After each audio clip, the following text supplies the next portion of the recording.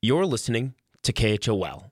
I'm Will Walkie with the local newscast. Southern Montana made national news earlier this month as floodwaters from Yellowstone National Park damaged infrastructure and stranded neighborhoods. But now, most towns in the region are recovered and ready to take in tourists again. Sarah Andrus is vice president of the Gardner Chamber of Commerce and owner of 4 local businesses. She says her community historically relies on summer and fall visitors and is struggling to earn revenue right now. Nobody's coming to town. I think that they think they cannot get here, but actually Highway 89 is completely open. We have full access from Livingston, Montana. And so at this time, we would just love to have people come and visit us. Andra says a typical slow day at her rafting company for this time of year yields 200 customers. But on Monday, just 11 people showed up. Cancellations at hotels and vacation rentals are also common, and several employers have had to send workers home for the time being. Part of the problem is that Gardner is cut off from Yellowstone, and a permanent transportation route is still being planned. However, Andrews says because of that, Paradise Valley and Gardner can be tranquil getaway destinations for locals and tourists looking to get a taste of the Northern Rockies. The weather is gorgeous. It's not hot, but it's sunny. It's not windy. The river's running great. The hiking trails are open.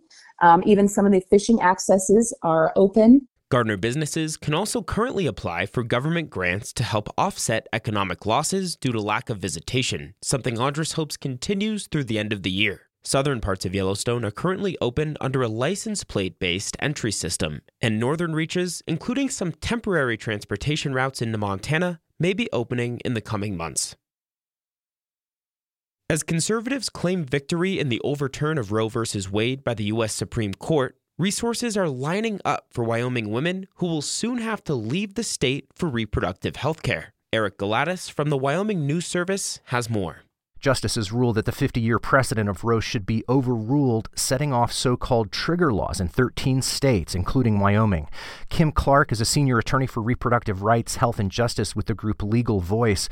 She says there will be out-of-state options for Wyoming women who can find the time and money to travel. Abortion funds across the country are ready to provide support to people who need to travel across state lines to access care. And I think there will be other informal networks of support.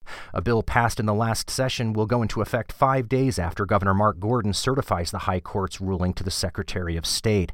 House Bill 92 will make all abortions illegal in Wyoming with exceptions for rape, incest, risk of death, or substantial and irreversible physical impairments.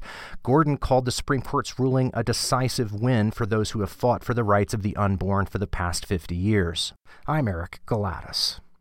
And finally, the Jackson Council and Teton County Board of Commissioners will continue to narrow down their choices this week for what should be on this year's special excise tax ballot. The commission also has special event permits, its budget increases, and updates from various local departments like Fire EMS and Housing on its agenda. In other news, the fire danger in Yellowstone National Park was upgraded Monday to moderate.